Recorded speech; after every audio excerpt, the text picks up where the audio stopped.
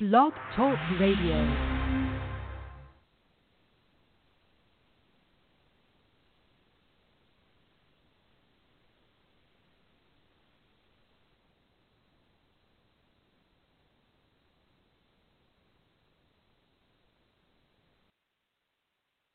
An old Cherokee is teaching his grandson about life.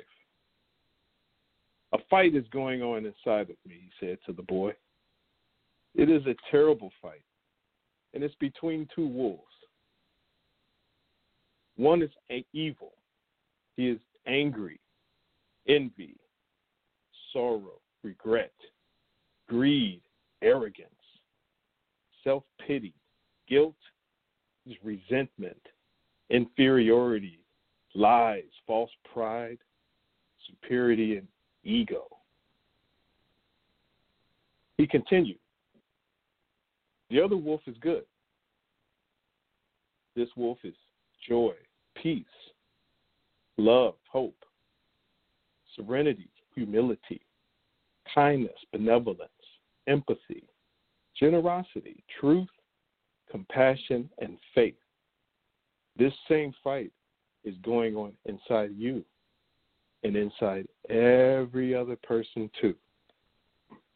The grandson thought about it for a minute, and he asked his grandfather, which wolf will win?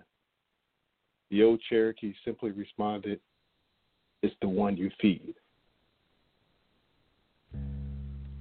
Yeah.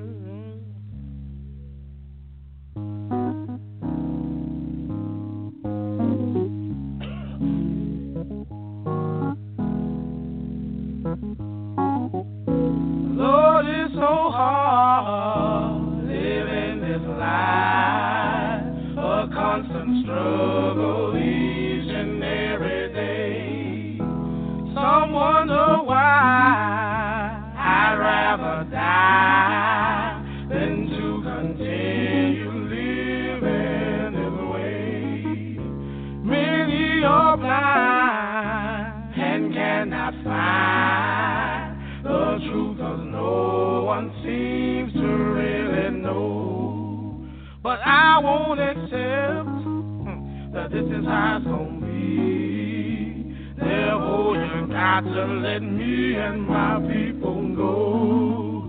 'Cause I wanna be free, completely free. Lord, won't you please come and save me? I wanna be free, totally free. I'm not gonna let this world worry me.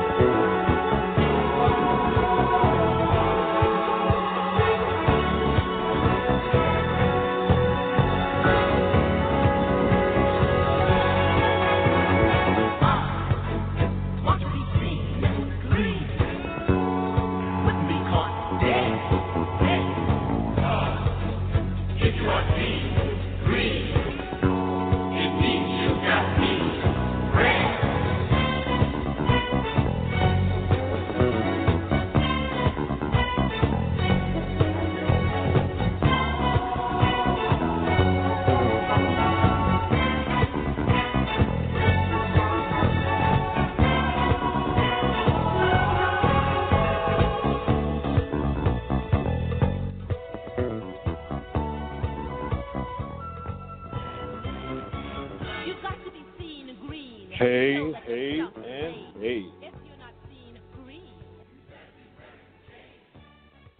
Good evening, good afternoon, or good morning. Depends on what part of the world you are listening. Okay, namaste, and welcome. Welcome to another episode of the Greenhouse Effect Radio Show.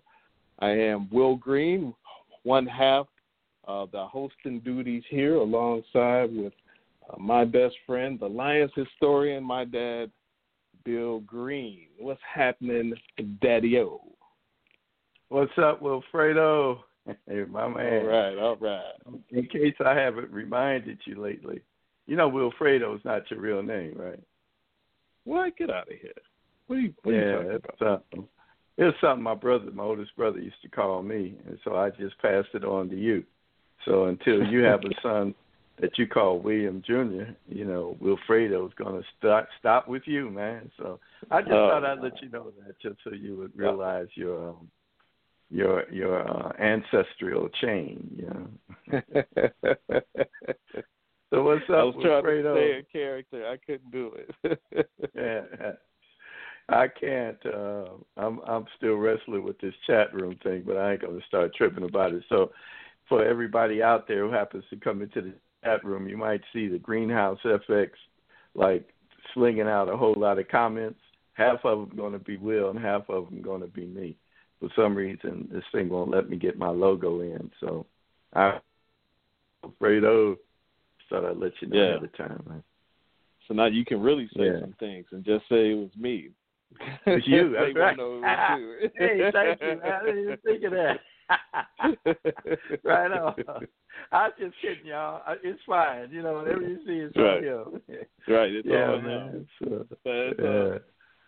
That's a good reminder as well. You know, we got the chat room open, which you can access with your free Blog Talk Radio account.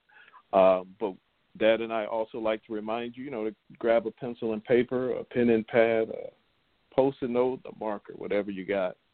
Maybe you got some questions. You got some questions, or maybe you got a comment. Something you might want to share. It might be something you might learn. Because here at the Greenhouse Effect Radio Show, why use 100 words when 1,000 words will do? It should be like, everybody, 1,000 words will do. And then the applause. Yeah, and if you're feeling good tonight, man, all right. And if you are on the phone line, our number, for those that are listening online, we have a phone line. That's 516-453-6094. And if you're on the line, you press 1. That puts you in our queue. It lets us know that you want to share the power of your effects. Yes, I am feeling pretty good tonight, Dad. Yes, I am. Feeling good tonight. Excellent. It's always good to hear. Yeah. You know, I like Wednesdays too. I like the change up too. I like not having to, you know, do it every week. You know, sometimes it can get stagnant. You know, so switch it up a little bit. I know tomorrow's Christmas Eve, but still. Amen. Yeah, that's right. I feel it's always nice to switch it up once in a while. So what's going on? What's going on in the world out there today, man? Ooh, where do you begin? You know, but speaking of beginning, a couple days ago was the winter solstice on the 21st. You know, so we're talking about beginnings. We got New Year coming up. You know, we're talking about 2021. You know, and so the winter solstice passed. You know, and it's just a couple of things. I know a lot of people have been kind of getting their research on about this stuff. There's been all kind of things people have been talking about, but it's just really cool, especially this particular one that just passed. For those that don't know exactly what the winter solstice is, if I may, just really briefly, but the winter solstice occurs when one of the Earth poles has what's called a maximum tilt away from the sun. So it's pretty much the darkest day of the year, the day with the shortest amount of daylight, the longest night of the year. It reminds me of when we talked about Kemetic deities, and we talked about Ra and Set, and like how when it was daylight outside, it was like Ra was out on his boat, you know, making sure everything good, you know. But at night, that was like, you know, it was like the shift. It was like night to day. But this particular event was really, you know, as it always is, the winter solstice, because it's kind of marking a death and rebirth kind of cycle of the sun, if you will. And, you know, throughout history, you know, I mean, they had to use it, you know, to survive. You know, it was a guide. It helped to know as far as when you were sowing your crops, rather the animals were mating, and, you know, when the offsprings were coming out. You have to use these seasons, with meats and figuring out, what's the good meat and how you're going to ration your food because the winter's coming. So it was, and so what happened a couple of days ago was a little bit extra because we had this extra thing that was happening with Saturn and Jupiter, and they got really close. They said they was like kissing. It was like so close.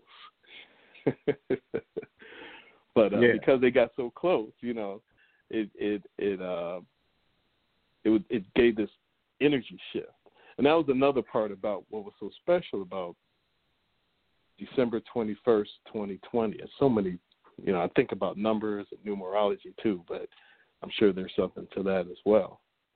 But always with this, especially, it was a lot of numbers, with this 2020. Maybe because I like twos, but I'm being biased. But with the history of the solstice, as far as the energy shift that we talk about that I just mentioned, just a couple of things that I wanted to share and pass on. It's just something to think about. Now, an astronomical event like this has always been associated with like powerful celestial forces, bringing enlightenment and protection. So what I suggest to us all, and that with this new year that's coming up, that we embrace growth. We've been talking a lot about growth mindsets, fixed mindsets, but be able to accept the innovation that comes with it. There's a lot of rewards of like love and abundance, health and wealth. There's going to be a lot of unexpected blessings, but always expect the positive developments. Always expect the positive developments. So, that winter solstice. Solstice. I had to make sure I got it right there. I didn't want to be, got to get that mouth right, What'd you say? I'm sorry. I said I feel you, man. I feel you all the way.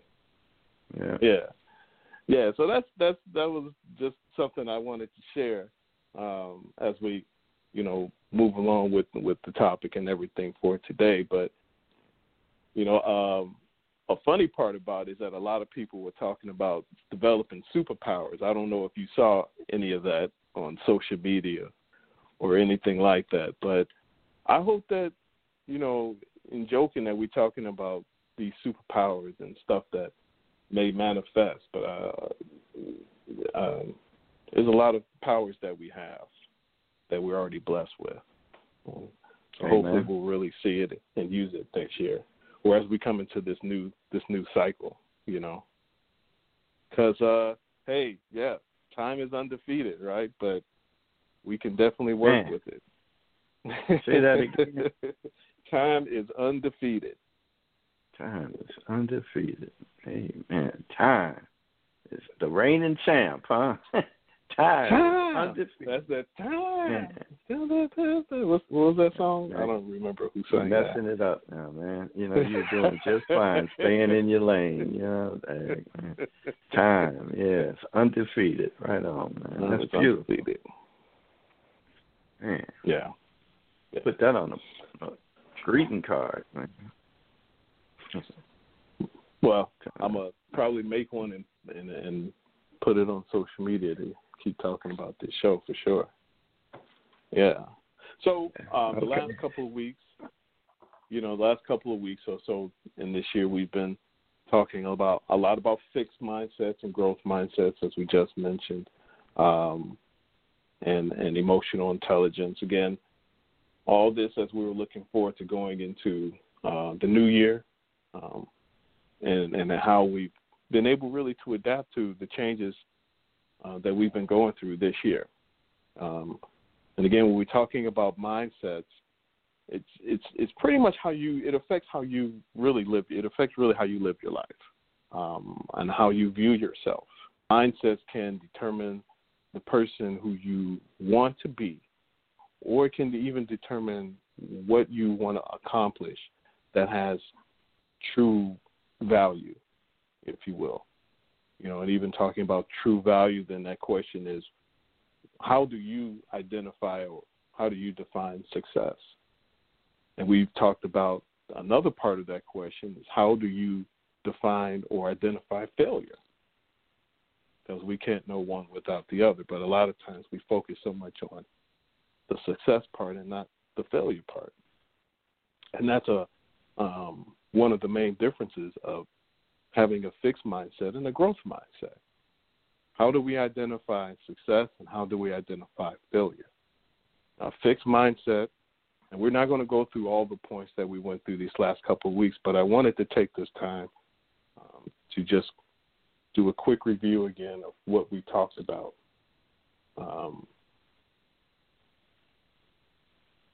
Again, looking forward as we're going ahead, et cetera, going through these changes and developing a growth mindset, but really just understanding both, because we really kind of have both, and we'll talk about that. But how do you identify success and failure?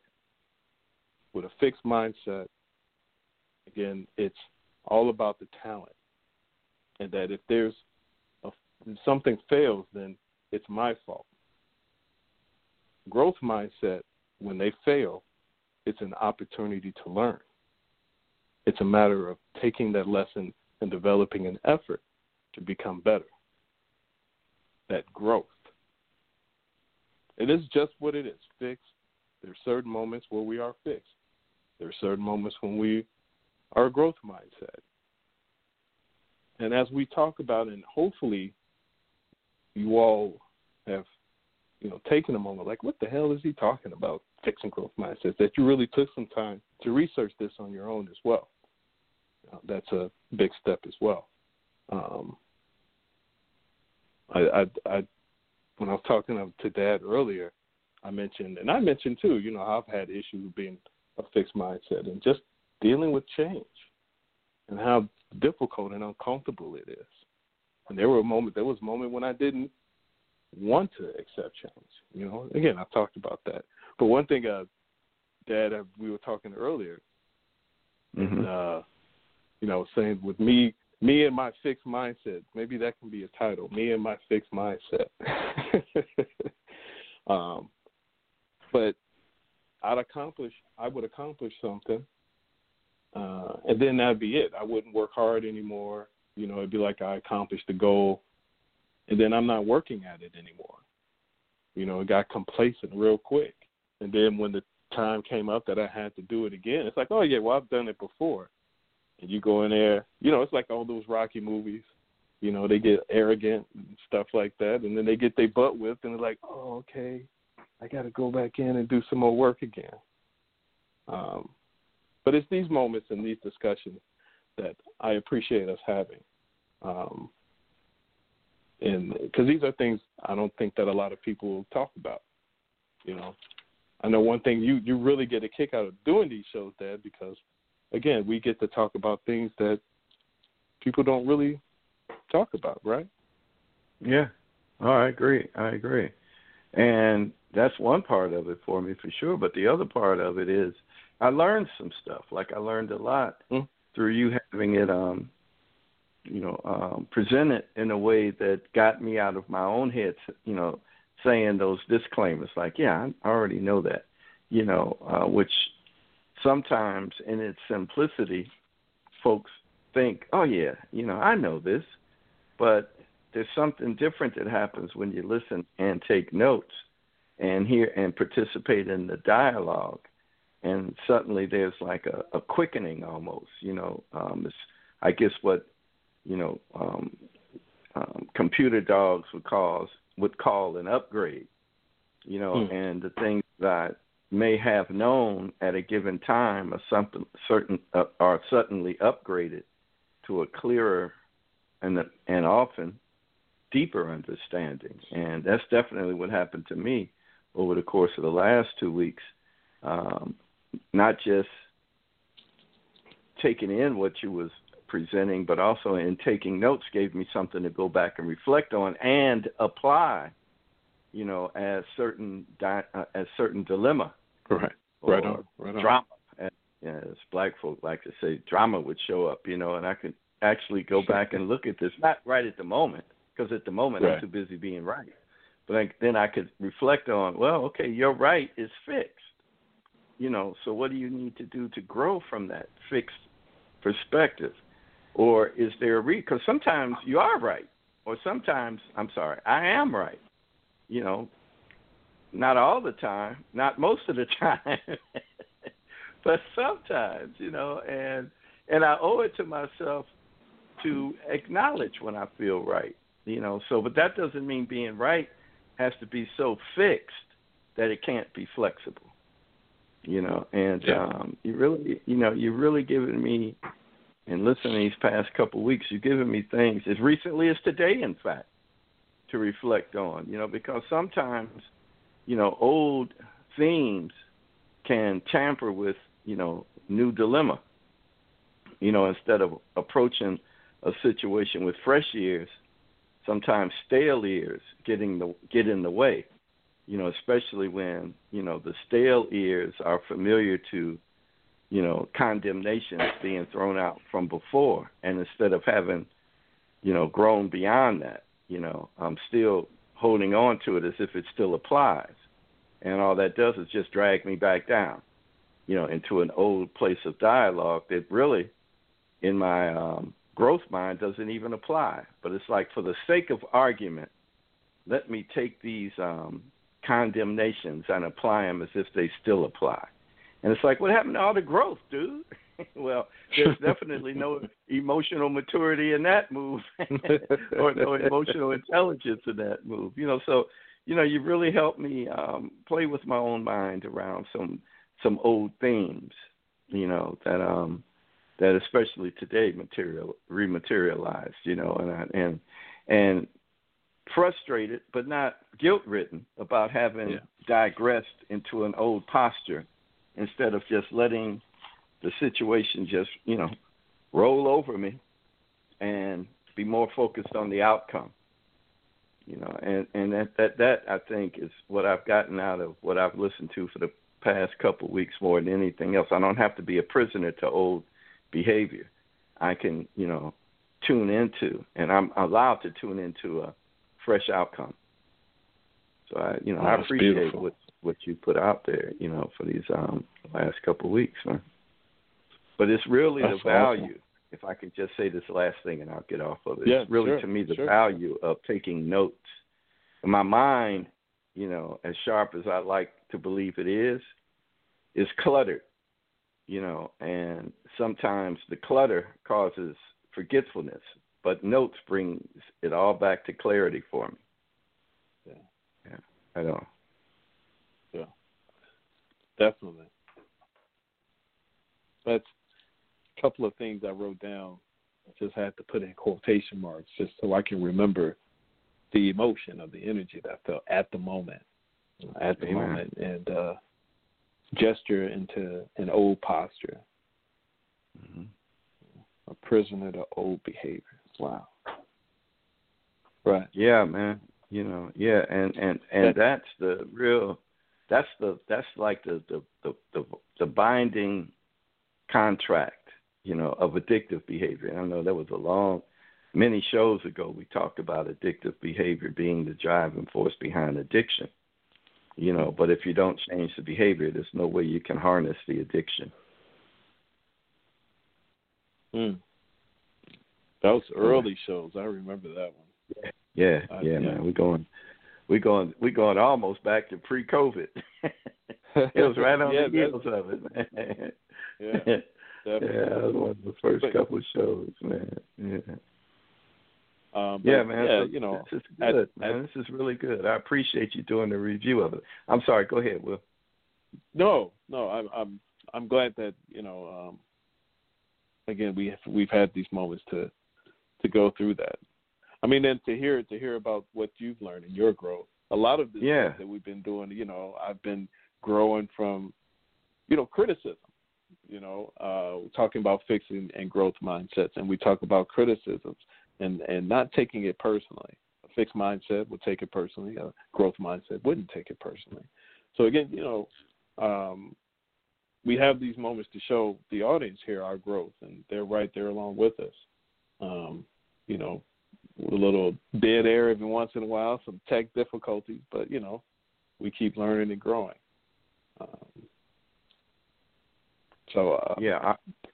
Adam, I'm sorry. on the chart, on the chat room, if you don't harness the behavior, and I think the last part of it was if you don't harness the behavior, there's no way you can overcome the addiction. He's looking for that last part. Yeah. I mean, this is what it comes down to in life. Our patterns of behavior. Our patterns of behavior dictate our choices. And if my pattern of behavior is, addictive by nature, then that sets me up for, future problems. But the hard thing, I can admit to the addiction, but do nothing about the behavior. It's kind of like, it's like, okay, what are we going to argue here? Are we going to argue facts, or are we going to argue, deceptions? And if we're going to argue facts, how do we do that? How do we argue facts? So it seems to me the only way, an argument can happen is something versus something, not something as something, So if it's something versus something, then it's just a matter of deciding what side of the road am I on? Yeah, because a person in denial is going to stay in the middle of the road, non-committed. So no conversation will help a person. Everybody will be arguing while the person in denial is just whistling down the middle of the road. I don't know what's wrong with y'all, but I'm out of here. It happens in families all the time. One side is arguing, hey, it's right. Got no business acting like. The other person said, well, I don't blame him for acting like that. In the meantime, he's like, hoo-dee-doo-dee-doo. Let me know when y'all finish. When we gonna eat? Yeah, right there you go. Hold that point. Man. It's time to eat, ain't it? Yeah, man. It's trippy. It's trippy, but then again, what isn't in life? Yeah. Simple, always simple, but never easy. Always simple, never easy. And then simple. you put, and then you throw emotions into it, and exactly. We get to we're talking about emotions and stuff, especially now, right? We're dealing with and we talk about trying to understand and deal. Well, how can I put it? Understand and accept. Accept our mindsets. That's a big word you just threw out. Yeah. Wow. Yeah. Understand and accept mindsets. And again, I may say mindset, but I'm saying it intentionally with the S because we can't be accepting both. There's certain moments when this and that. We talked about Jordan, right? We laugh about Jordan. How he kind of floated between that. His fixed mindset was, "You're right, you're going to give me the ball, right?" But his growth mindset was, "Damn, I didn't make this. I didn't. I did this and I failed. So I'm gonna make sure I don't fail again." But his fixed mindset was, "You're going to give me the last shot." So that's not going to change. Man. If you want a chance to win this game, this ball has no business being in anybody else's hands, and you all should know that because I do. Right.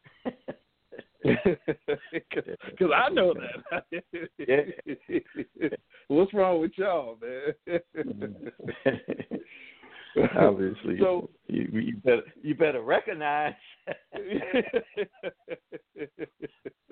Exactly, and that's where it becomes difficult to work with a fixed mindset individual.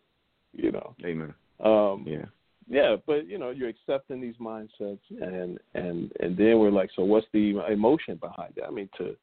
I think to really understand it, and this has been a journey just talking about mindsets and emotional intelligence, on this show because I'm kind of learning some things too as we go along.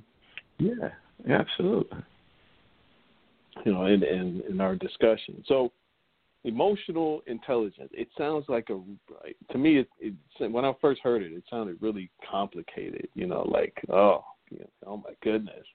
But I guess it would do that because we're talking about emotions. And intelligence. They almost seem like, contraindicated. Yeah. It's like, wait a minute. How they don't go together because emotions is pretty much free of anything, intellectual. It's just feelings, and intelligence or intellectual response is free of emotions. It just responds to data. So it can be very, very complex. So I loved it when you first said it, about emotional intelligence. And you use another word to go along with the intelligence. It's like you were saying, emotional intelligence leads to emotional maturity. Now. Oh, you brought that one. Yeah, you brought that one. So, in talking about this intelligence or maturity of our emotions, in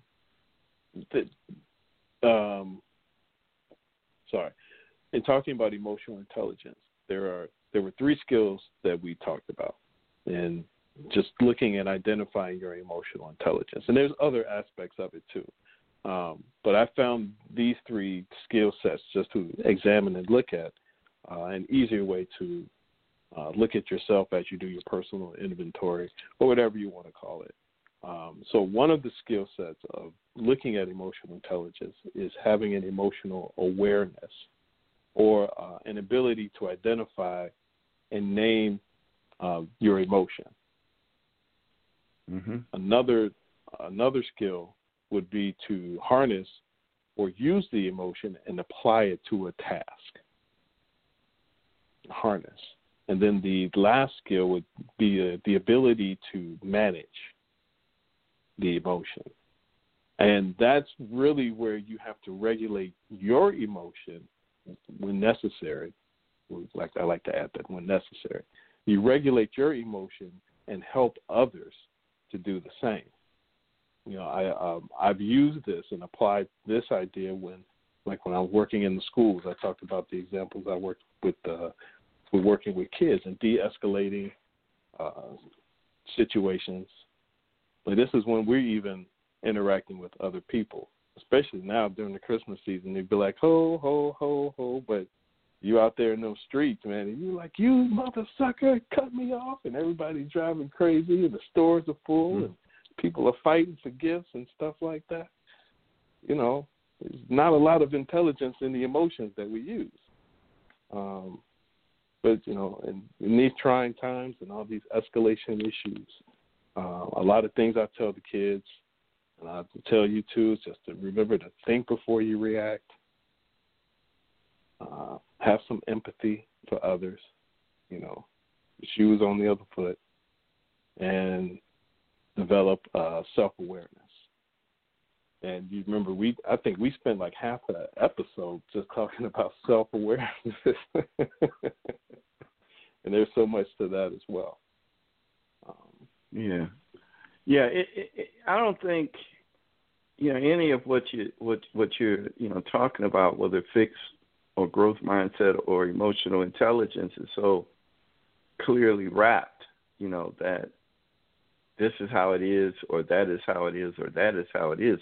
If I'm hearing you right, what I'm hearing you say is that these are kind of they're fluid. They can stay in one fixed point if that's what's required, but just as easily can lead to some growth if that's what's needed. And if they work cohesively together, then they create a intelligent emotional response. I think, though, the hard thing is understanding if I'm being rigid, if I'm being stubborn, if I'm being unmovable, and if I can identify how that's affecting my behavior. I think it's a matter of first self assessment, and not applying it to somebody else, because that becomes judgment, right? And then judgment in itself is fixed,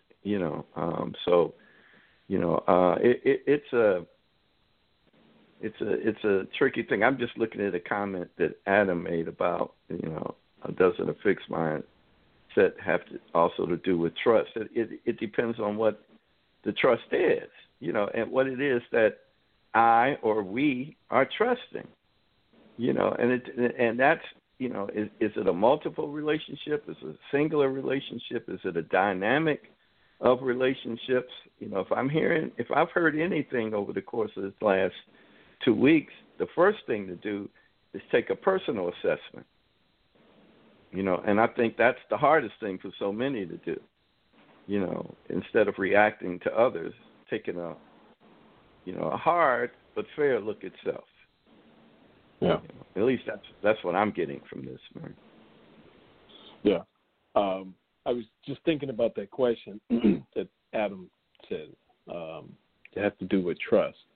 I guess it also depends on what's the goal. What's the end game? Like, what is one person getting from it? What's the other person getting from it? Because yeah, but still, it has to start with the individual. Because if I'm not doing an accurate self-assessment, then all I'm doing is just feeding off of reaction. And I see the example Adam's using. I hope we don't get too much into the metaphor of sports.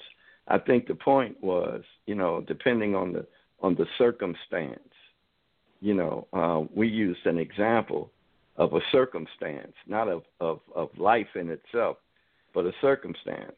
If I'm the go-to guy, if I'm the superstar, if I'm the one that the team looks for to take the risk and taking that last shot, that's what that's all about. And so it's the collective attitude, of, well, that's pretty much where we're going to go. But we ain't talking about that, right? We're talking about the struggles of the individual in dealing with the struggles of life. Or am I missing something here? No, it's more about the struggles of life. Sports was just a good way to, what do they call it, a microcosm, if you will. I think that's the term, just a small aspect of it. Microcosm. But no, microcosm. It's more about the bigger picture. But it's all about how you can relate it to your own personal experiences. But I don't like to just use sports as one example. Yes, it's about life, period. Whether it be a job or, being a manager, being a leader, building a team, or even just knowing your role in a team. Maybe you're not the leader. Maybe you just have a certain role, and being okay with that. Okay, but it's still, just help me out here, because I feel like we're going into a hole. We're talking about fixed mindset, growth mindset, and emotional intelligence. We're talking about it from a singular perspective, right? I just want to be sure that I got that one right. And then, all that other stuff, fine. But it's really an issue for the individual, right? Yes. To assess where that individual is with whatever it is that the individual's been blessed with, whether you're using it or not, whether it's being misused or not, whether it's, preventing what needs to happen in order to move to a healthier way of being. We're talking about an individual assessment, right? Yes. Okay. I just want to be sure, all this, Mike, Scotty, business, all, it's like, okay, all that's good for the ego, or bad for the ego. But we're talking about, moving out of that realm of the ego, more into the attitude of change, right? Right. I'm asking. I'm not saying. Change. Okay. Change for the individual first, and then hopefully that ensues a change in with others. Right. Yeah. Okay. I just wanted to be sure that I didn't need to throw all my notes out for the last 2 weeks. Burn it all. Damn it. Just burn it all.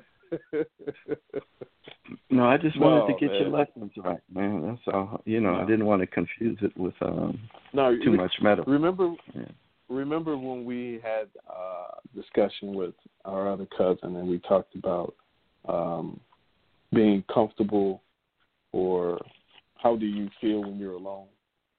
We were talking about being around other people. Yeah, I remember. Yeah. But I'm also getting a little antsy. I'm about, wanting to kind of nudge you along a little bit. We can go back and forth with this from now on. Absolutely. Adam he just pressed 1 in the queue. I don't know if you want to take a moment to bring him in. But that was all I had as far as just our review with fixed and growth mindset and touching on emotional intelligence again. And all of these things, again, seem to just kind of flow within each other. So I wouldn't be surprised if we still talk about aspects of fixed and growth mindsets and emotional intelligence and balancing chakra energies and all these different things. That was all I had with tonight, and just our recap of those topics. Okay, good. Yeah. So we're about. Hey, all right, we did pretty good as far as that's concerned. So can we take a moment, bring Adam in real quick? All right, man, you the EP. You the man. You the man with the power. I ain't heard his voice in a minute. Yeah. Now you hear it. Yeah, there he is. What's good, sir? What's good, gentlemen? Oh, man, it's another episode here, and, spreading love and knowledge, and et cetera, et cetera. Feeling good, No, Billy Ray? absolutely. And I brought up Michael Jordan and Pippen, but I was just thinking about what you guys were saying about the mindset in terms of it's trust. Whether it's, and I went to the extreme with Michael Jordan and Pippen, but it's trust with your spouse. It's trust with your therapist, and being able to trust that person so you can open up to them. But what would be just quick question. If I'm in a fixed mindset, why would I have the need to go to a therapist? Well, if you're in a fixed mindset, and I guess that's exactly why you may need to go to a therapist, because if you're in a fixed mindset, then you think that everything that you do is right and everybody else is wrong. Well, not exactly. Just that, okay. I mean, I think when you're talking about trust, I'm looking at anything as far as what anybody would do. So I don't know if it's a matter of trust, but I know that this person has a skill set that I can utilize to help me reach this particular goal. I'm just thinking as far as goal settings and stuff like that, and working with other people to accomplish something. But yes, I mean, definitely. And so then if it doesn't work, and then there's failure, then it's not my fault. It's that person's fault that I was working with. Yes, and that's the whole, and maybe fixed mindset isn't the from where I'm coming from. Maybe fixed mindset isn't the right term, but it's being open to other suggestions. And that's because the whole thing about bringing this up anyway, just being open to that. Even if you're a fixed mindset person, you never even knew about it, but now you're hearing about growth mindset. Already that seed is planted. That's why I've been talking about planting seed. That seed is already planted. So it's kind of you end up kind of going around a little bit, around and around and around and around and around, just because that process is just gaining momentum. But again, if there's no goal, no purpose, if you're not identifying what's the growth aspect, what's the learning point, you can just keep going around and around and around in circles. Like, what's the point? What's the point? And not to be rude, but it's like, what are we trying to accomplish? And even absolutely. looking ahead. We're talking about looking ahead to next year. What do we want to accomplish? We're talking about Biden and all these things that's happening. What do we want to accomplish? So how are we holding people accountable? I'm sorry, I just got some feedback. Can you hear me okay? Yeah, no, I got you now. I had the feedback too, but no, now you're loud and clear. Okay. Yeah, but anyway, I guess it's just a matter of how you define the trust too, I guess. Yeah. But you have to have you have to have some trust in whoever you're talking to. No, you don't. And you have to have. No, you don't. No, you don't think Why so? do I have to trust somebody? No. Why? Okay, so an example. This show right here that you have with your dad, you have to have trust in your dad with what you're talking about and where it's going to go and what you guys want to do. Yeah, a growth mindset, yeah. But just because I have a fixed mindset doesn't mean I have to trust anybody. I'm going to do it myself because I'm a bomb like that. Okay, can I jump in? Yeah, can I butt in for a second? This is going to carry over to the hour. Look, you gave some idea, you gave some points, and I think we just need to just kind of wrap it up right there. You said a fixed mindset, it's not flexible, feelings of failure, sticks to what they know, tends to personalize criticism, feels a sense of worthlessness, and that nobody cares. A growth mindset is able to work with others, see failure as an opportunity for growth, is flexible, sees feedback as constructive. So, again, none of this means anything, without, an honest self-assessment. So if that hasn't happened, none of the rest of this stuff matters, and I would have to tend to agree with you, Will, that if I'm fixed in any of these aspects of a fixed mindset, then I won't be talking to anybody else because that's my world. That's my reality. That's how I see things. Only when I'm willing to step out of that, will I even begin to accept the idea of change. But just because I accept the idea of change, I'm still going to have to go through a fixed mindset to get to a growth mindset. It's not going to just disappear because I want to change. And that's the struggle with so many people I see in addictive behaviors. We get so locked into a one-dimensional approach toward everything in life that it takes some type of spiritual emergency almost that just causes us to bottom out to finally surrender to the fact that we ain't got a clue, But sometimes, unfortunately, for so many who are locked into addictive behavior, that's what it takes. Whether it's a fixed mindset about the way I solve problems is the way I do them, whether it's a fixed mindset about the way issues in life affect me and it's life's fault, not mine, or whether it's a growth mindset that recognizes if I want to get what I want, or if I want to get what I need, or if I want to get what I get, doing it the way I've been doing it ain't going to do it for me. So I don't know how many more examples we can use. I don't know how many more approaches we can use. I think it just comes down to what you're just teaching, Will, that this is something to look at, this is something to assess, and this is something to use if it fits. If not, fine, but it's not really something that, needs this debate. It's like, either it applies or it doesn't, and use what's been taught. It's a challenge for anybody to be who we are. And the only question is, am I getting what I want? But can you have a fixed mindset and a growth mindset at the same time? You can have all of them at the same time. Yeah. You can have a fixed mindset, a growth mindset, and an intelligent, an emotional intelligent response. It's pliable. We said that earlier. It works cohesively.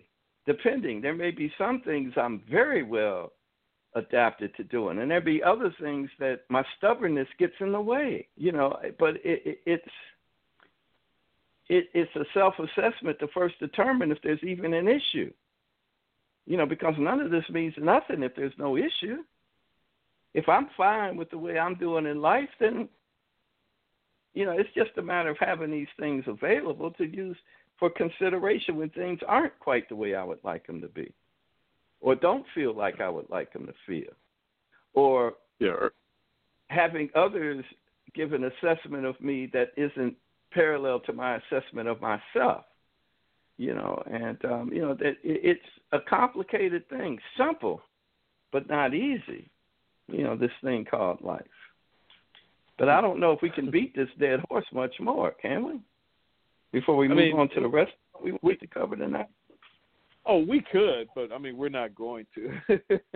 We're not going to. And I always like the verbal kung fu with Adam, and it's always thought provoking. But I said it earlier too. Remember that understanding and accepting mindsets. You got to identify it and accept it, and we've talked about it in other shows too, and identifying emotions and stuff like that, and the whole balance and dealing with life, this crazy thing in life. So yeah. Anyway, Cuzzo, you still there, Adam? Yes, sir. Yeah. Appreciate the thought-provoking questions. Again, the verbal kung fu. We're going to take a brief moment here, about a couple minutes. We're going to take a brief break.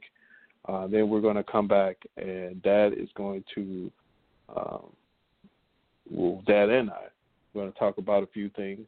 Just keep the show moving along. So, again, just give us a couple of minutes here. Again, you are listening to the Greenhouse Effect Radio Show on Blog Talk Radio. We'll see you in about 2 minutes.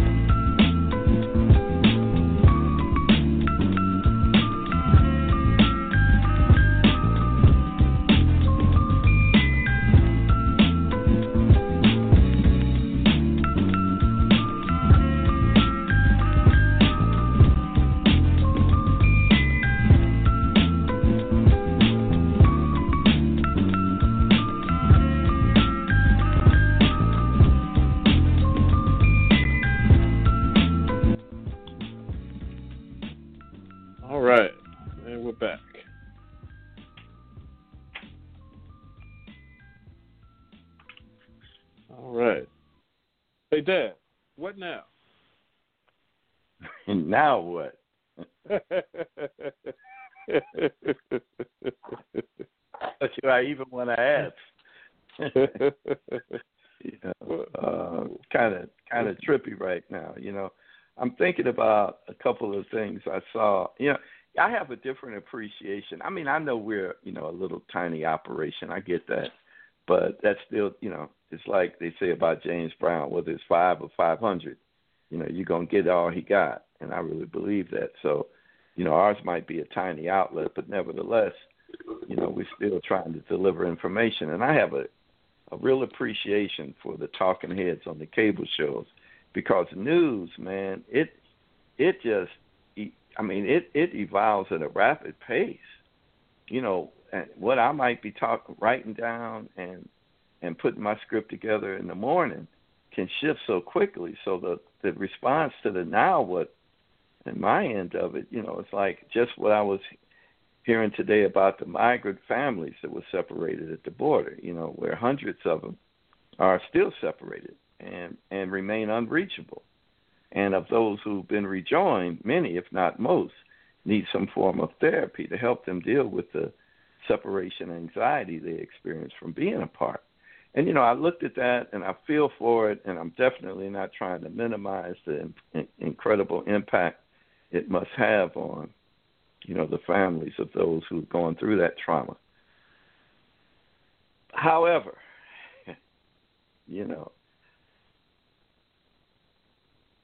can you imagine what it must have been like to be a victim of human trafficking that began in Africa and spread across the eastern shores of America, a country being stolen right out from under the nose of its original inhabitants, shredded of their dignity. I'm talking about those who, again, fell victim to trafficking, shredded of their dignity, of their life, of their history, of their language, of their purpose, of their hope, reduced to a generational experience of servitude. And then, after hundreds of years of brutality, that all the family members endured, to be set free in the same hostile country that caused the trauma in the first place. Don't get me wrong. I feel for what's going on down at the border. But, there's a history of this, that a culture, that is homegrown, by the way, has endured as a part of its own history in this country. This isn't a place where we strive to arrive to with the hope of a promised future. This was a place we were brought to kicking and screaming, begging our Lord and Savior, whoever that may have been in the eyes of those who were held in this form of bondage, to free them from that indignant, malignant treatment that they had to endure. Now, that's just for that. Now, what's up with your president, man?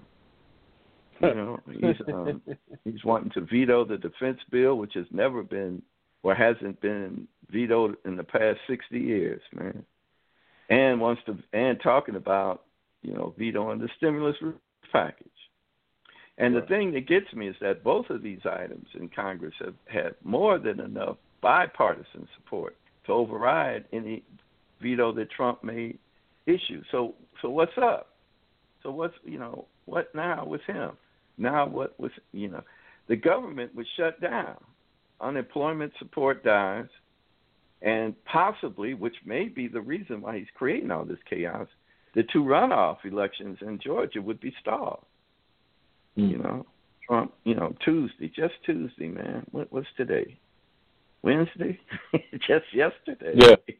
It seems like a week ago, just yesterday, man. He criticized the omnibus package, which has to do with the 2 items I mentioned, and also includes the $900 billion stimulus and appropriations legislation to fund the federal government. So that means the federal government is set to run out of money on December 28th. And that means that many of the protections for the unemployed, student borrowers, renters, and the CARES Act are set to expire at the end of December. And that's just my response to your question. Now what? I got some more, but I'm gonna, let you jump in there, man. Yeah, no, that's the most recent thing as far as these vetoes are concerned. I didn't know about the defense bill, but yeah, man. Now when you say it and looking at it, it's like, what's this game of chess that this dude is playing? But like I say, he's a businessman. He may act dumb in front of the mic, but but there are moves that. Yeah, but this ain't good business. This is not good business. See, that's the thing. He may be a businessman, but he's a failure as a businessman. But go ahead. I'm sorry, man. I cut you off. That's that other discussion, I guess, with emotions, politicians and businessmen. But no, I didn't know about the defense bill. But listening to what you're just saying, and it's like the strategy behind it. So the shutdown, and then there's the delay, and then you talk about Georgia. So does that mean if he vetoes the stimulus bill, and he's talking to like $2,000 instead of $600? So if he vetoes it, and then the government shuts down, it doesn't really matter, right? Well, no. See, it's more. It's not quite as. First of all, he threw this $2,000 thing out just now, but that was something that the Democrats had put out 9 months ago or 6 months ago. That that him and his boys said no way. So that 2,000 thing is 6 months old. That ain't an idea of his. That was what the Democrats said, that he and his cronies said no way. So he's throwing this monkey in the wrench. And the question is he doing it? And see, people give him too much credit. This man ain't doing nothing but trying to just gummy up the works enough to avoid jail time. And I don't know why we keep dodging that. He doesn't care about anything else. What he wants to do is just confuse people enough that we look up and 4 more years have passed and he's managed to dodge the bullet of going to jail. He's not concerned about your well-being, your life, your sense of success, your worries of failure, death. He just wants to stay out of jail, and he wants to be sure that he and his family get paid along the way. They are making money fist over fist, through all of this, while people are dropping dead. And that's the other what, COVID-19, and what's up with it. And I realize people are absolutely fatigued around, but that don't make the virus go away. It's not an optional disease. This isn't something that you get to decide if you want to get it or not. This thing is not getting any better. As a matter of fact, January is projected to be worse ever. So the vaccine doesn't make the virus say, oh, okay, let's get out of here. It is still, as a matter of fact, now it's breaking off from itself and mutating. So, it's still going to require something that, I don't know, in this part of the world anyway, I can't speak for the rest of it, but this part of the world seems to have a hard time with accepting some degree of responsibility for changing behavior at a time of inconvenience. And we're not talking about necessarily for the rest of one's life. We're just talking about for now. So the things we got spoiled about, the things we got used to, the things our wants being tampered with, our needs are being completely forgotten or pushed aside or otherwise, changed into some kind of victimhood, or a debate even within the walls of families.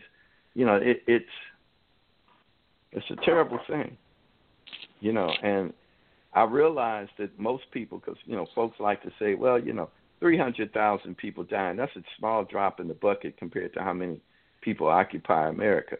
Try telling that to somebody who just lost a loved one, especially this time of the year. Try telling them that at 300,000, they're only concerned about one. They're not even thinking about the other 299,999. They're just dealing with the one. And maybe, there hasn't been enough reality around that for folks to really have a sense of concern. Maybe just watching it on TV desensitizes the real pandemic that exists. But I knew someone who died. You know, I mean, really, literally, well, maybe not literally, but, you know, close to literally, right under my nose. He was on a prayer line. You know, 1 week he was there, then the next week he was dead from coronavirus.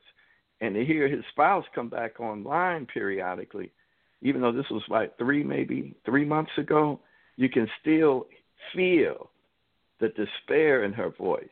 Yeah, she has the Lord to keep her strong, but she has the loss that weakens her emotions that you can hear in her voice, you know, whenever she comes online. And we don't even know what her kids are dealing with or her children are dealing with, you know. But the family had that brother there 1 minute and gone the next. One of my many ex-wives, you know, got sick. And I had a chance to talk with her. I mean, actually hear her voice. And yeah, she recovered, but for that time, you know, it was miserable. You know, and I have relatives who have had some of the symptoms. And at the time that they had the symptoms, it caused some concern. Now they got past the symptoms, you know, and I don't know, you know, what happens then. You know, if people have the idea that, you know, once you've been touched, now you're immune forever.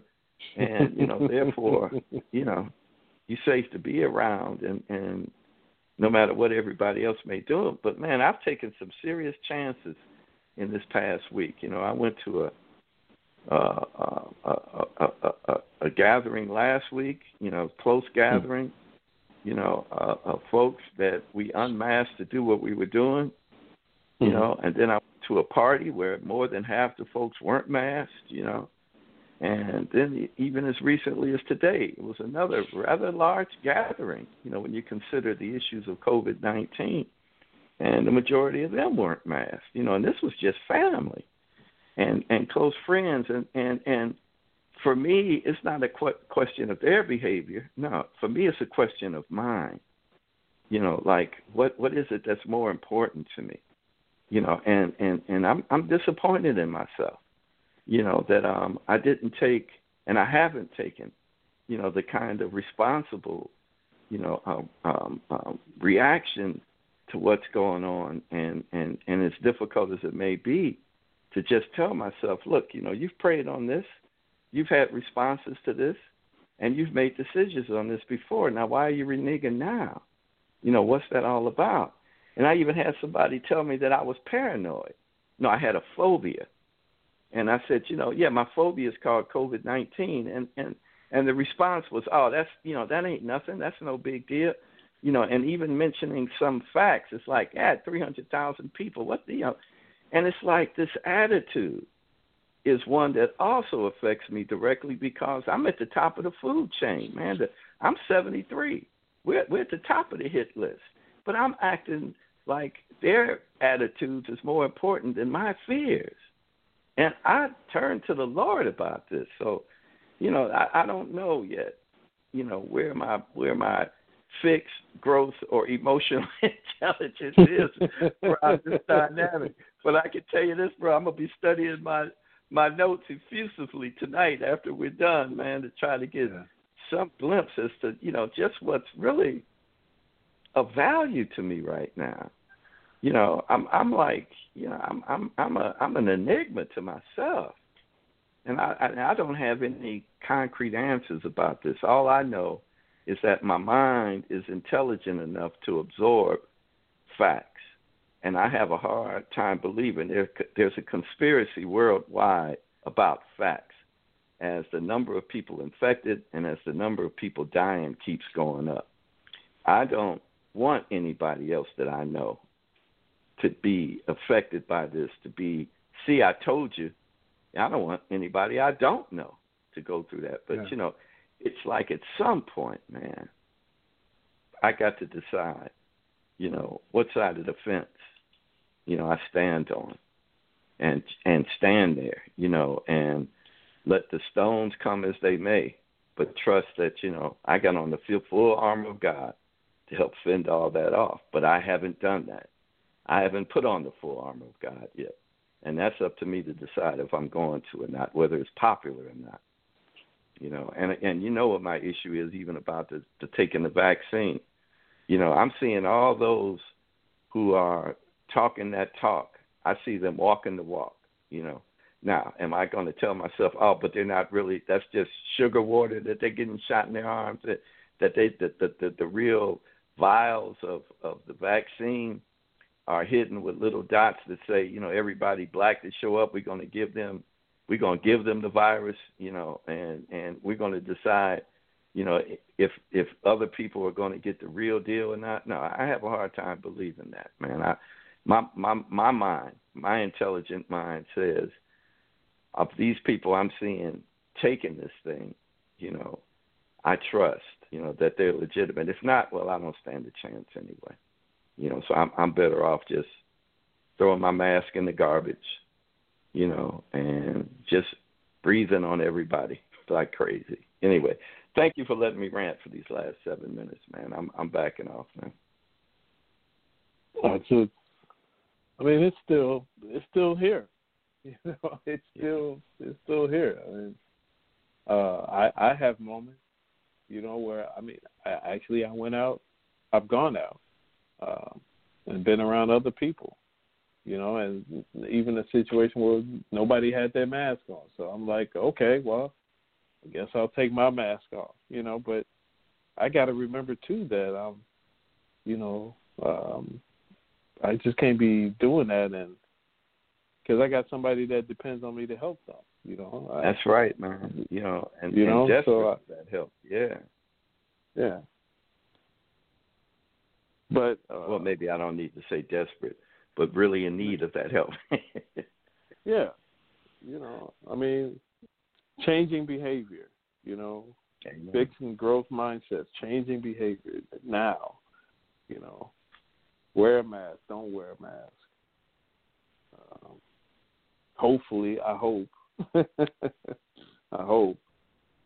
You know,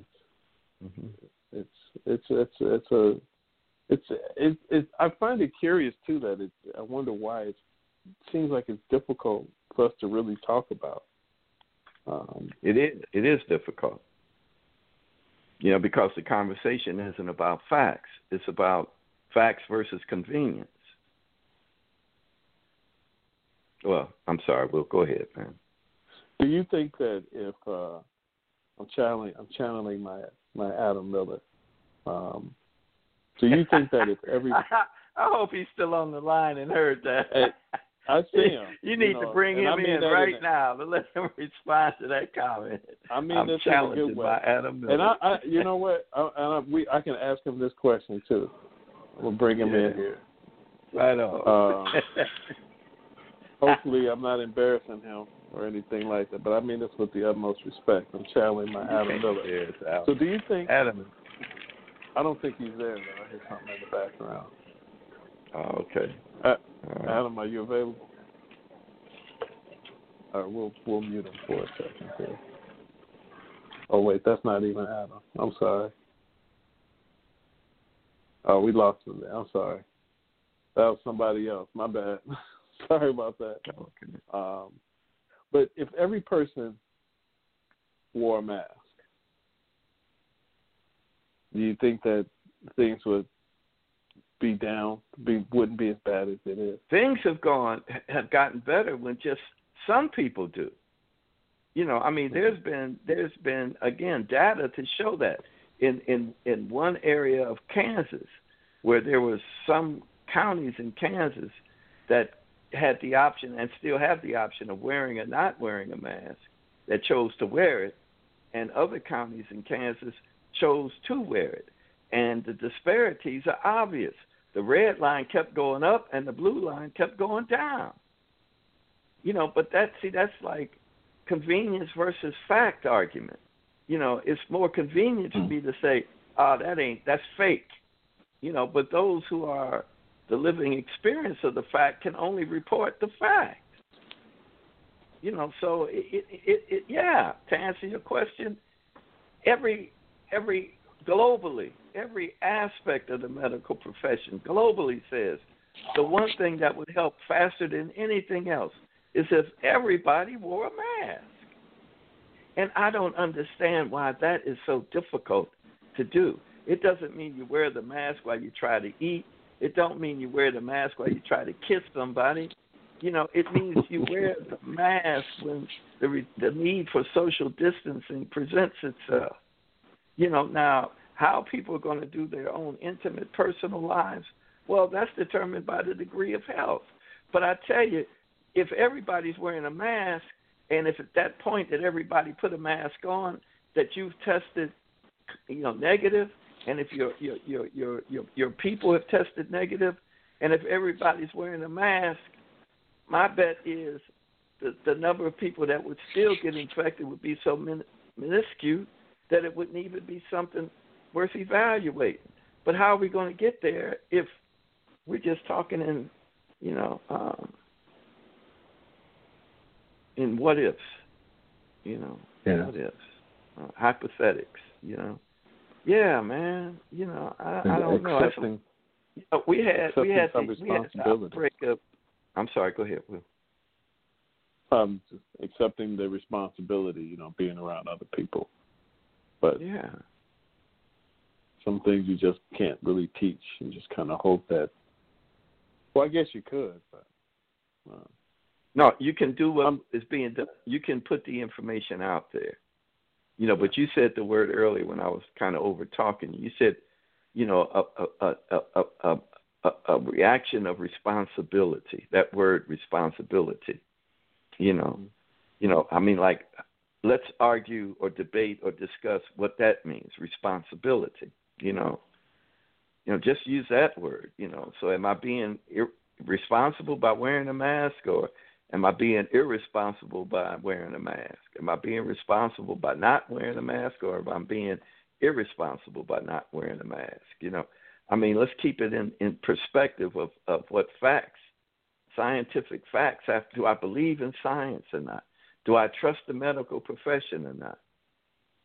Or is it just, I just don't want to have to do anything that's going to cause me to have to change anything. I don't know, man. I don't know, Wilfredo. I don't know. I can't ask somebody to, even if they don't want to consider themselves, to consider me. Well, I guess I could ask, but I'll be afraid to, because I wouldn't want them to say, "Hey, man, F you."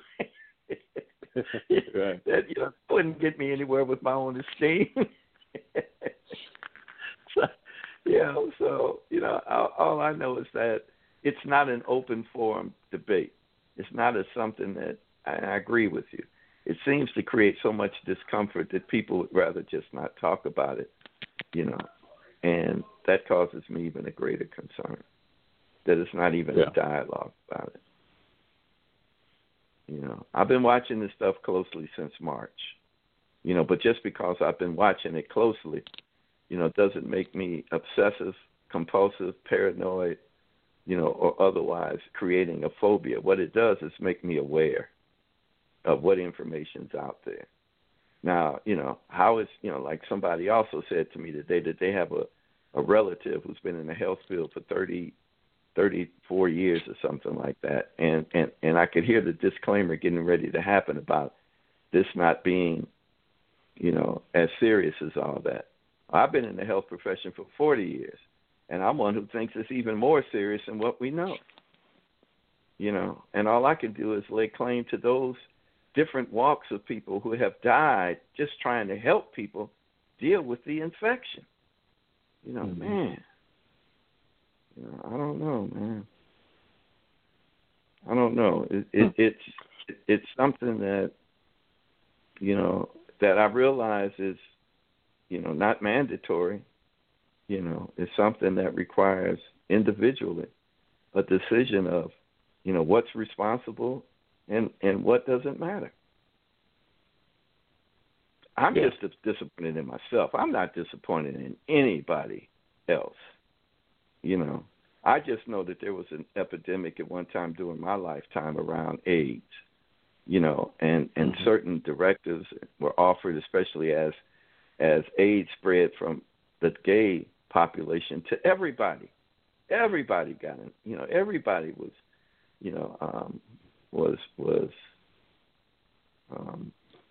exposed. Everybody had the risk of being, infected.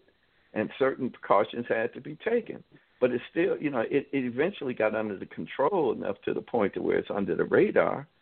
But, the issue had to be recognized, as social behaviors had to be adjusted. I was very fortunate that I found, treatment for my alcoholism before I had to get treatment for AIDS.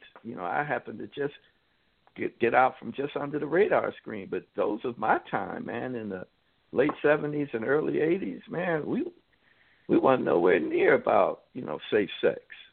It was like, we would joke about it. The only safe sex was self-sex.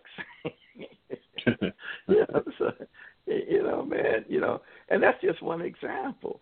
That's just one example, man, of something that swept the country, and it swept the country in a flash.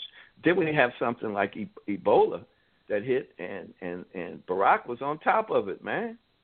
Right. But of course, credit wasn't given where credit was due. Instead, it was downplayed, and I think that affected the attitude and behavior of most Americans today.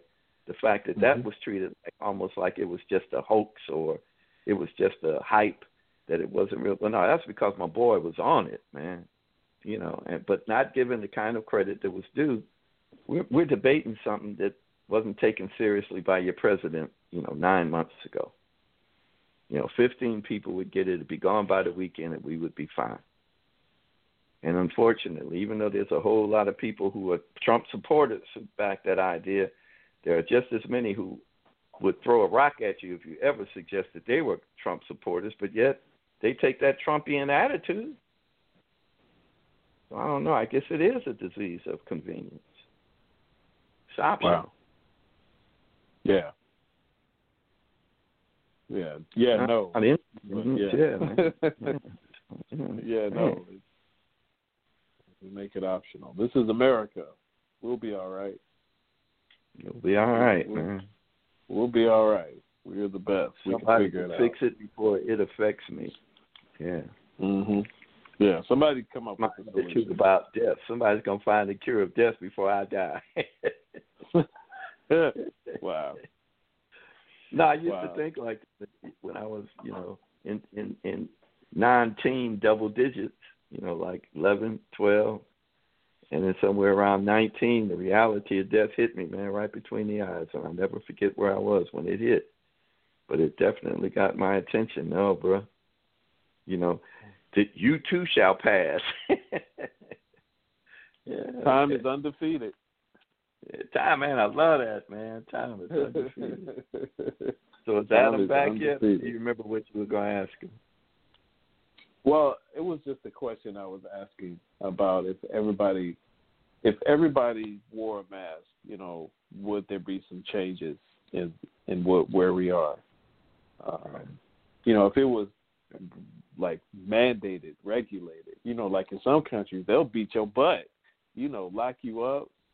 You try to step out your house, they be right there. Nope. Yeah, right. Right. That's right, man. Yeah. You lose all your civil rights, man. But we still have the option here. Like I go get some gas, and they got a sign right there, Illinois state mandate, Governor Pritzker, blah, blah, blah, wear a mask. And there'd be a line full of mofos with no mask on, and some cats behind the counter don't care.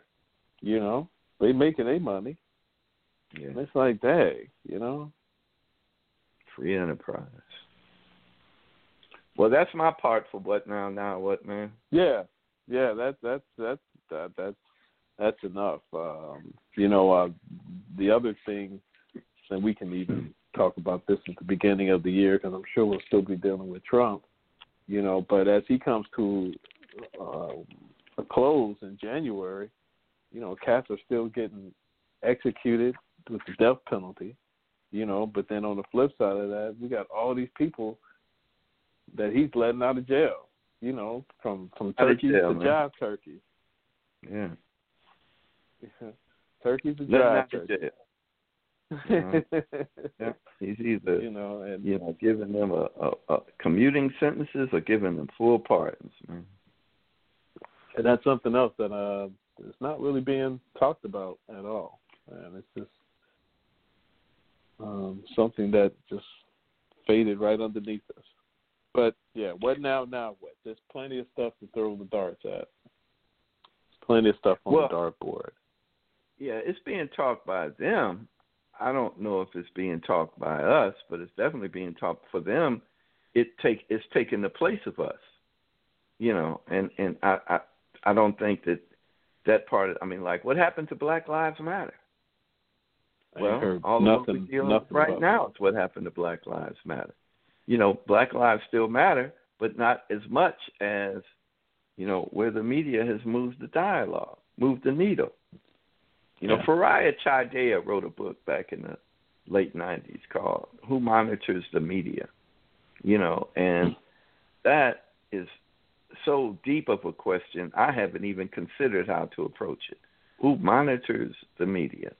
You know, they pretty much get to put out there in whatever time frames they decide, you know, just about whatever they want, you know. And now you have lawyers, like for Fox News, who says, well, it's not really news. Our station's about entertainment. Mm-hmm. So shouldn't they call themselves, isn't that false advertising then? Shouldn't they be called Fox Entertainment? Anyway, yeah, that's what my crazy mind takes me, man. Yeah. But that's a good point, too. I mean, that's been the evolution of media and how it's affected us. But we meaning black folks, we don't seem to get into these social dialogues. Like, what was that you and I talked about earlier? You know, that I have yet to hear anybody, you know, in my social setting have a discussion about what congressperson should we call about this issue, or you call this person, I'll call that person, and let's find out, you know, what they say. In all my life, I haven't had a conversation like that with anybody. And that's not to blame anybody. That's my part in it as well. You know, I haven't allowed myself to go to that. It's almost like, no, let me just be ignorant with my misery rather than even suggest to myself a phone call for no other reason would make a difference to my attempts. You know, but the kind of conversation don't come up, man. We seem to be, you know, okay to the stereotype of where we get our information from. And I ain't talking about drums. You know? Yeah. So. Well, that's where you and I come in, and you know. Amen. That's how I feel about it. Yeah, that's right. That's why we're out here trying to educate these hundreds and thousands of people to call in, right? And the millions. Yeah, sure. Millions of fans. That's right. This has been, you know, I'm looking forward to next week and talking about, you know, this year in review. But before, if I can I want to at least touch on one thing before, if I may. I want to talk about Mary Fields. Can I? Yeah. I've been waiting on Mary, man. Yeah. In my segment of A Black's View, you know, that I've kind of passed over it. Okay. We're great. We're right on time. I was really just kind of taken out by this story. And I can't remember what it was other than how it came to me that just drew my attention to it. And it started with Gary Cooper. I don't know if you're old enough to remember Gary Cooper, but he's an actor who starred in, seems like almost every movie he starred in was a hit. But I could understand why, because unlike Chadwick, you know, who left early, man, Gary looked old when he first started out. I don't know if he ever made a young movie, but anyway, you know, like the movies that he, you know, was in, the big ones was like Sergeant York. He won an Academy Award. Meet John Doe. High Noon. You know, do you not forsake me, oh my darling. That was Tex Ritter who sang that song, and John Ritter was the lead in that sitcom. I forgot the name of the dude and the two chicks, and they were roommates. And they had the landlord who was always, you know, trying to scheme them out of money. I think Don Knotts was the first one. Three's Company. Three's Company. There you go. I was going to let you keep going, man. Let me come save him, man. Three's Company, yeah. Yeah, all right. But anyway, so Gary Cooper, as the story goes, and it's validated through, if anybody ever wants to, just you could just Google her name or his name. He wrote an article. This was what got me. He was his main thrust as an actor was between the 30s and the 50s. And I was born in 47. So he wrote an article for Ebony magazine, and I'm talking about Ebony from, your place in the hood, man. He wrote Ebony from Chicago, Ebony, back in '59. Okay. And it was shortly before his death. And he said one of his, Western heroisms that inspired him was a black woman, Mary Fields, who ran the Stagecoach line, which delivered U.S. mail to the remote farmhouse where he grew up in Montana. He noted both her kindness and his admiration for her as a person. And so he was so taken by her as he got older. Not only did she influence his career as a star in Westerns, but he was so taken by her personality and her heroism, as he put it, that he wanted to be sure the rest of the world knew about her. So he just put this interview out in Ebony from an interview that was done with her back in the early 1900s. And so this is what I'm reading is in her own words based on an interview done back at the turn of the 19th century. And it said, "I am Mary Fields. People call me Black Mary. People call me Stagecoach Mary. I was born in Cascade, Tennessee. I am 6 feet tall and weigh over 200 pounds. A woman of the 19th century. I do bold and exciting things. I wear pants, smoke a big black cigar, drink whiskey, and carry a pistol. Nobody tells me what to do. Nobody tells me where to go. When I'm not delivering mail, I like to build buildings." She was a carpenter on top of it. I like to construction work. I like to build buildings. I like to smoke and drink at bars with the men. I like to be rough. I like to be rowdy. But I also like to be loving. I like to be caring. I like to babysit. I like to plant flowers and tend to my garden. I like to give away corsages and bouquets. I like being me, Mary Fields. And a reference can be found online about this story. I just thought, man, first of all, Gary Cooper just wanting the world to know who she was. And Ray said he saw a movie, and it seems like he remembered just one quick part in it where this black woman jumped out of a stagecoach, said a couple things, jumped in the stagecoach, and rode away. And I seem to remember seeing that too, but I haven't been able to find it. But, what got me is this old, white actor, Western star, wanted to be sure, that 50 years later, 60 years later, the world would know who Mary Fields was, man. So her stretch of time is given from 1832 to 1914. So, she lived to be in her 80s, right? Yeah, 82. That says something, right? If you're a big woman, find your cigars, find your bar, find your homies, and kick it. He said that's the kind of movie I would love to see, man. That's the kind of movie I would love for to be out here, to be seen. And I tell you, ever since I saw the Black Panther, it messed me up in regards to movies. I never noticed before how many movies are out here, whether it's Netflix, whether it's the major movie outlets, HBO, Showtime, so forth and so on. All the movies that are out here and all the other places like Vudu and you know what I'm talking, all the ones, Hulu, wouldn't it be something if movies were equal in their presentations, that regardless of what it's about, forget that, because that really doesn't matter when you think about it from the perspective I'm about to offer. If it was just an even playing field, that for every white movie we put out, we're going to put out a black movie. Not the same movie, nothing like that, Just, it's going to, so if there's 100 white movies, there's 100 black movies.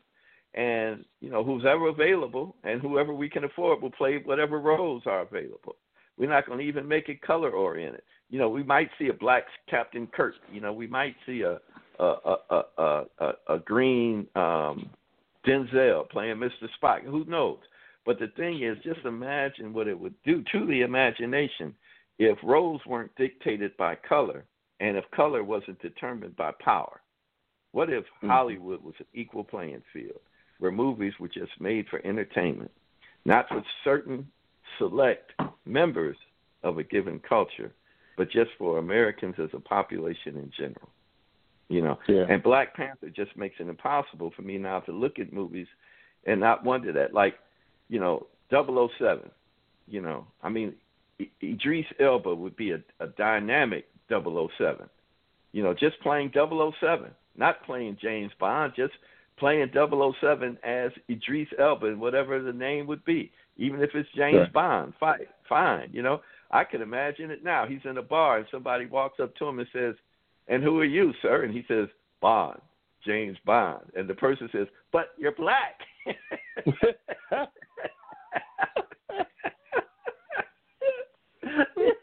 know what I mean? Oh man. That's a lethal weapon. But you're black. Yeah, man, exactly. But you're black. Yeah, of course I'm black. What else do you think I am? What am I supposed to be? Single 07? Yeah, man. Yeah. I mean, just what that would do for the creative imagination. We talked the last couple of weeks about, the failings of history and how distorted it is.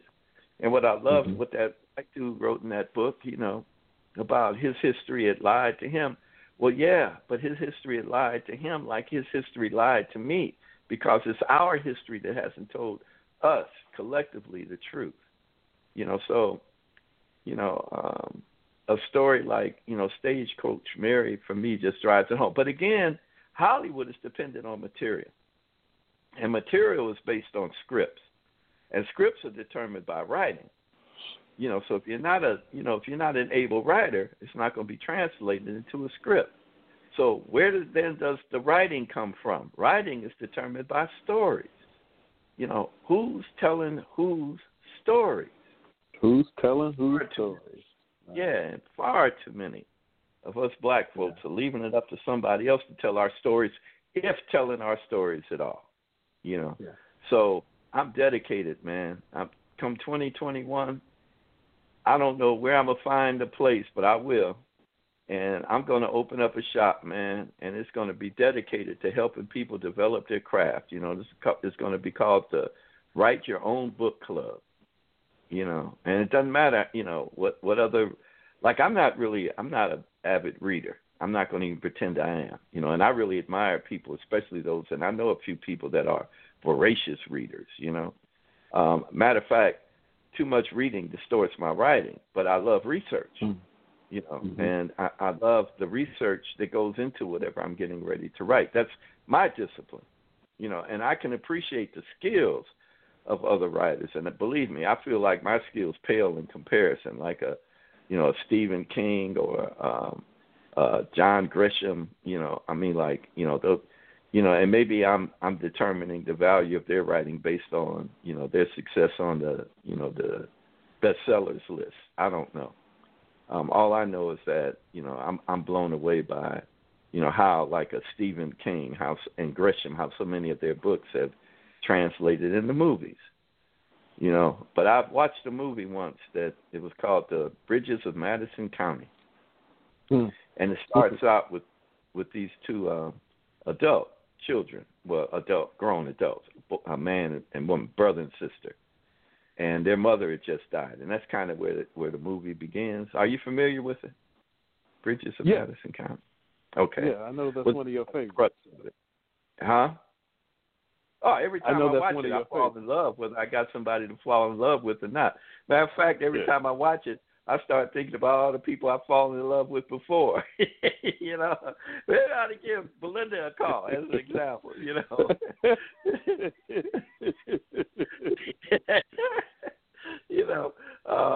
But found these journals that she wrote, and the journals told them about a part of her life that they knew nothing about. And if she hadn't written those journals, they never would have known why she wanted her ashes to be spread over that bridge. I forgot the name of it, And, but those journals, first of all, they were like, our religion, she's going to be planted in the ground. We're not going to throw her ashes in some river, But if they hadn't read the journals, they never would have known the reasoning behind her request in her last will and testament. And that just struck me, man. Like I may never get any of y'all to read any of my books, and that's okay. That doesn't matter, What does matter, though, is that I know y'all will have them. And if you won't have them from any other reason, it's for those who come after you, And that, to me, is the real joy in the attempt. And that's really what I want to just convince, especially those who are getting, up in the years, seniors, seasoned, whatever we want to call them, the my age group people, just to convince them, believe it or not, your life is one incredible story, a story yet to be told, man. I'm dedicating 2021 to doing that, man, to developing whatever, model has to be, put together in order to deliver that idea, man. Because one thing's for sure, I got a whole lot of a population to work with, So if I could just get 5% of them to go along with the idea, there will be a wealth of new material for Hollywood to work with. And we won't have to be waiting for everybody to die before they put their stories out on the screen. That's another segment we need to start. They're dead now, so let's talk about them. Yeah, after they died. Yeah, after they died. There you go. They did. Yeah, that's exciting. Writing your own story. I'm sure the process itself is writing your own book. I'm sorry. Go ahead, Will. What were you? I was just thinking about reflecting what you were saying and just writing your own story. And it doesn't matter. It doesn't matter if it's in a diary. It doesn't matter if it's in a journal. It doesn't matter if it's a short, a little novelette. That's not the point. That's not the issue. You have an aunt who's 105 years old. Don't you think, that at least our part of the world would benefit from her story? I already have, just sitting and talking with her for a couple hours at a family reunion. Man, I mean, not just hearing about her, but learning some missing pieces about me based on her relationship with my family. She's Aunt Edith. Her husband was Uncle Hank. I still haven't figured out how that worked. How can, one be the aunt and the other be, Cousin Hank? She was Aunt Edith and he was Cousin Hank. That seems to be diametrically opposed. But nevertheless, that's how we knew them both. And she's still alive, man, and sharp as a tack.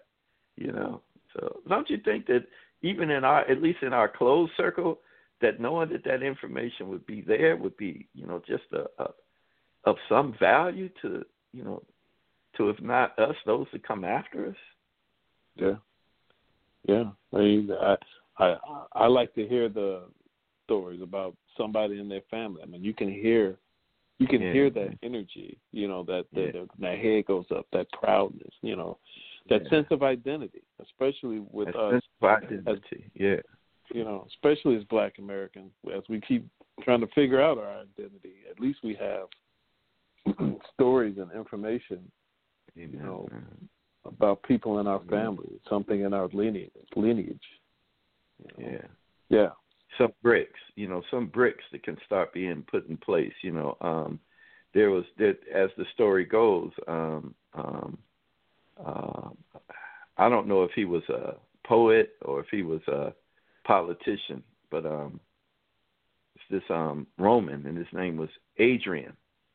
And after Nero had fiddled while Rome burned, the citizens brought the question to Adrian and said, how do we rebuild a burned down city? And he looked at them and said, brick by brick, dear citizens, brick by brick.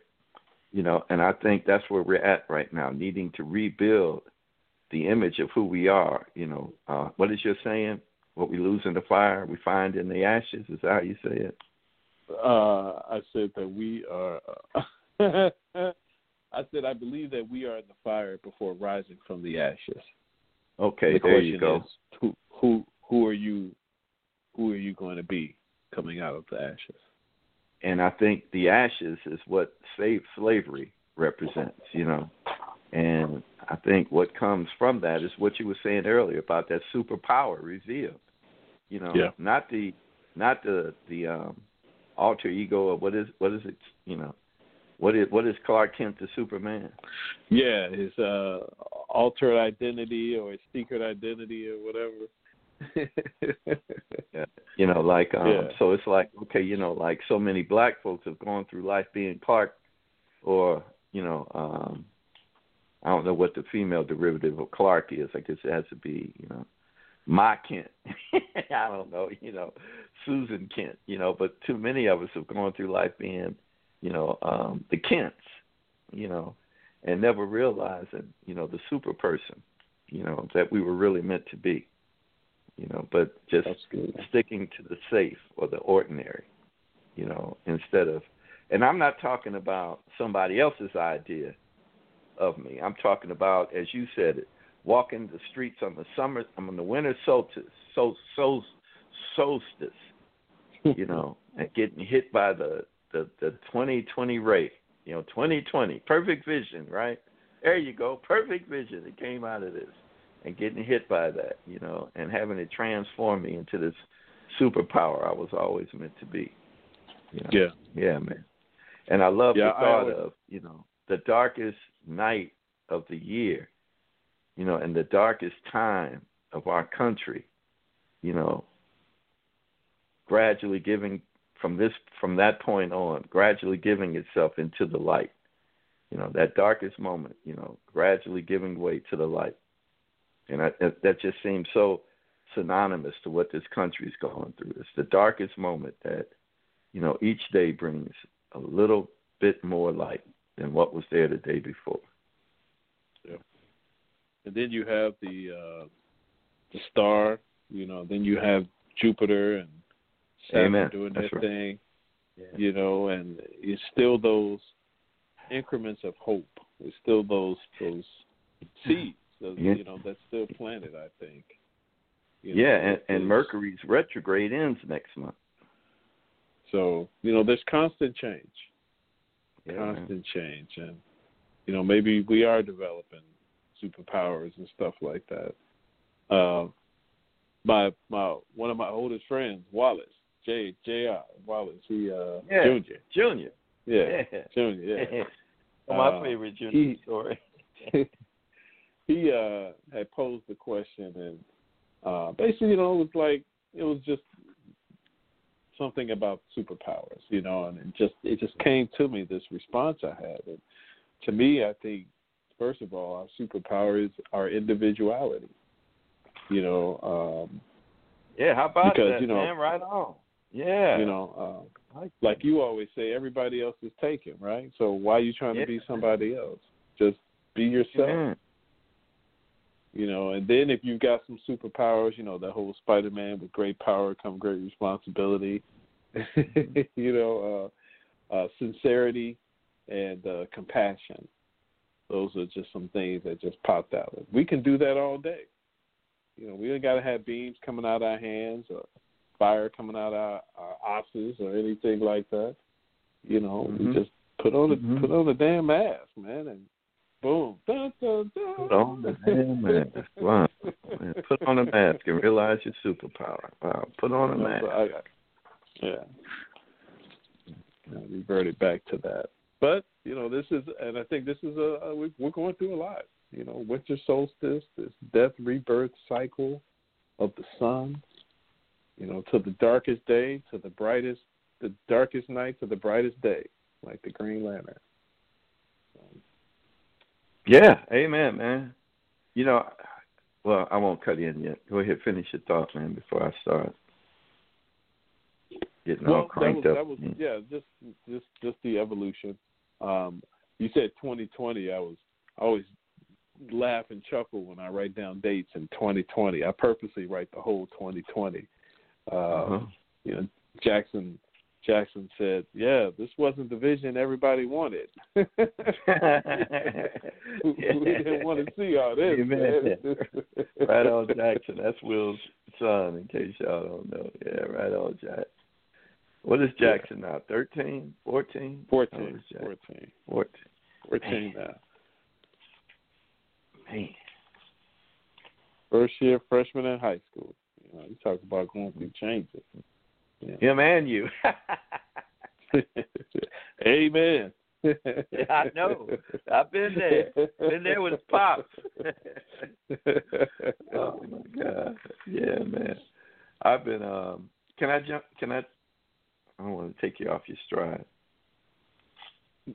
You're good. We got a few minutes left. You can. All right. I'm not going to, obviously, because we only have a couple minutes, I'm not going to get into, you know, the what and the wherewithal, but just a little bit of something that I'm hoping to spend a little bit of time with next week, even though we're going to do the year in review, hopefully, you know, because part of the year in review has to do with these incredible shows I've been watching on television, man.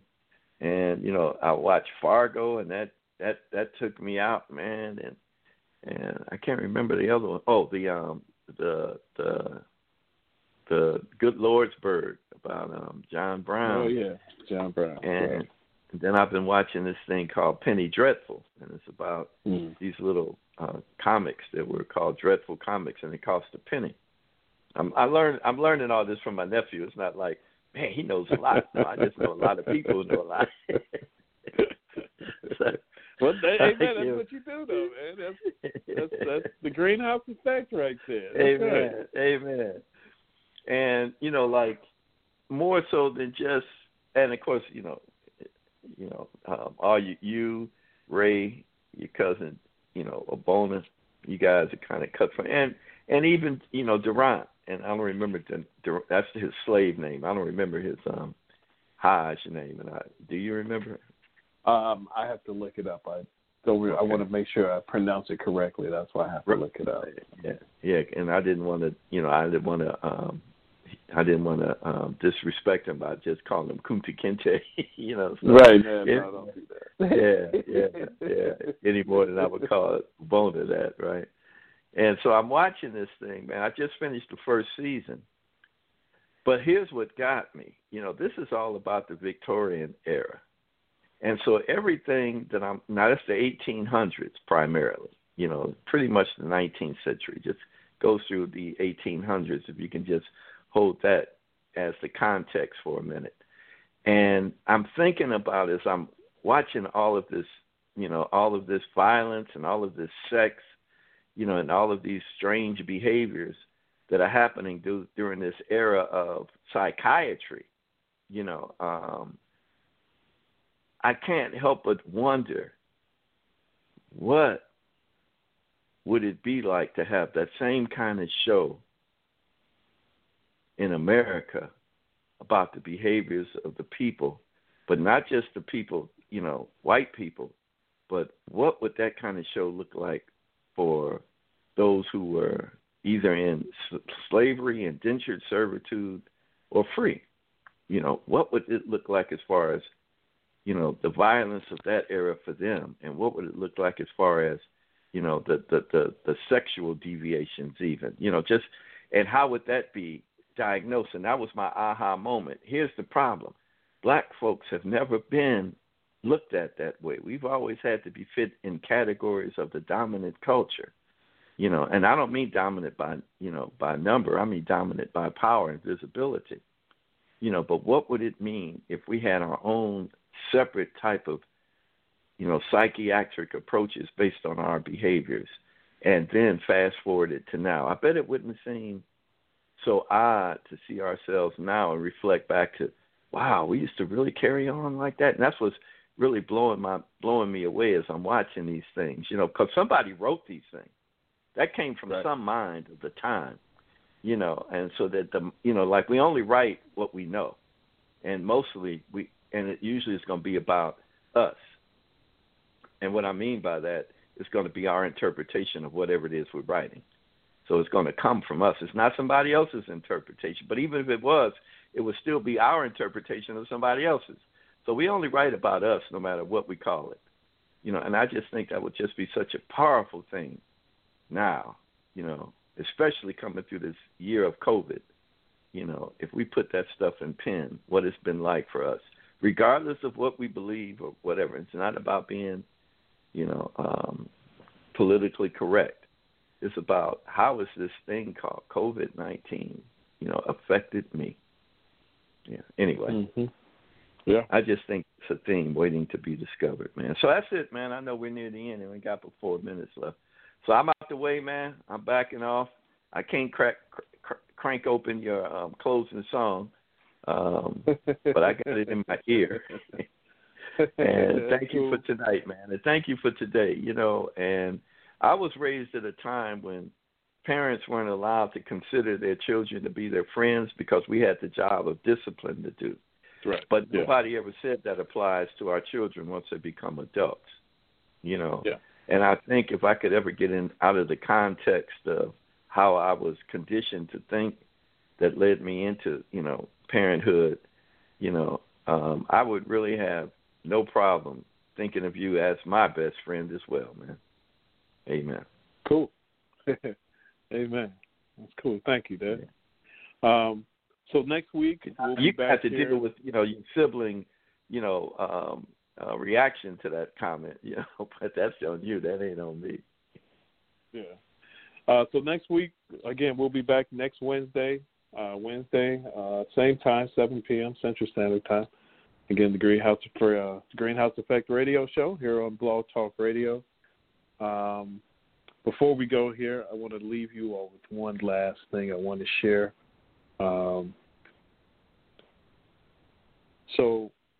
Excuse me.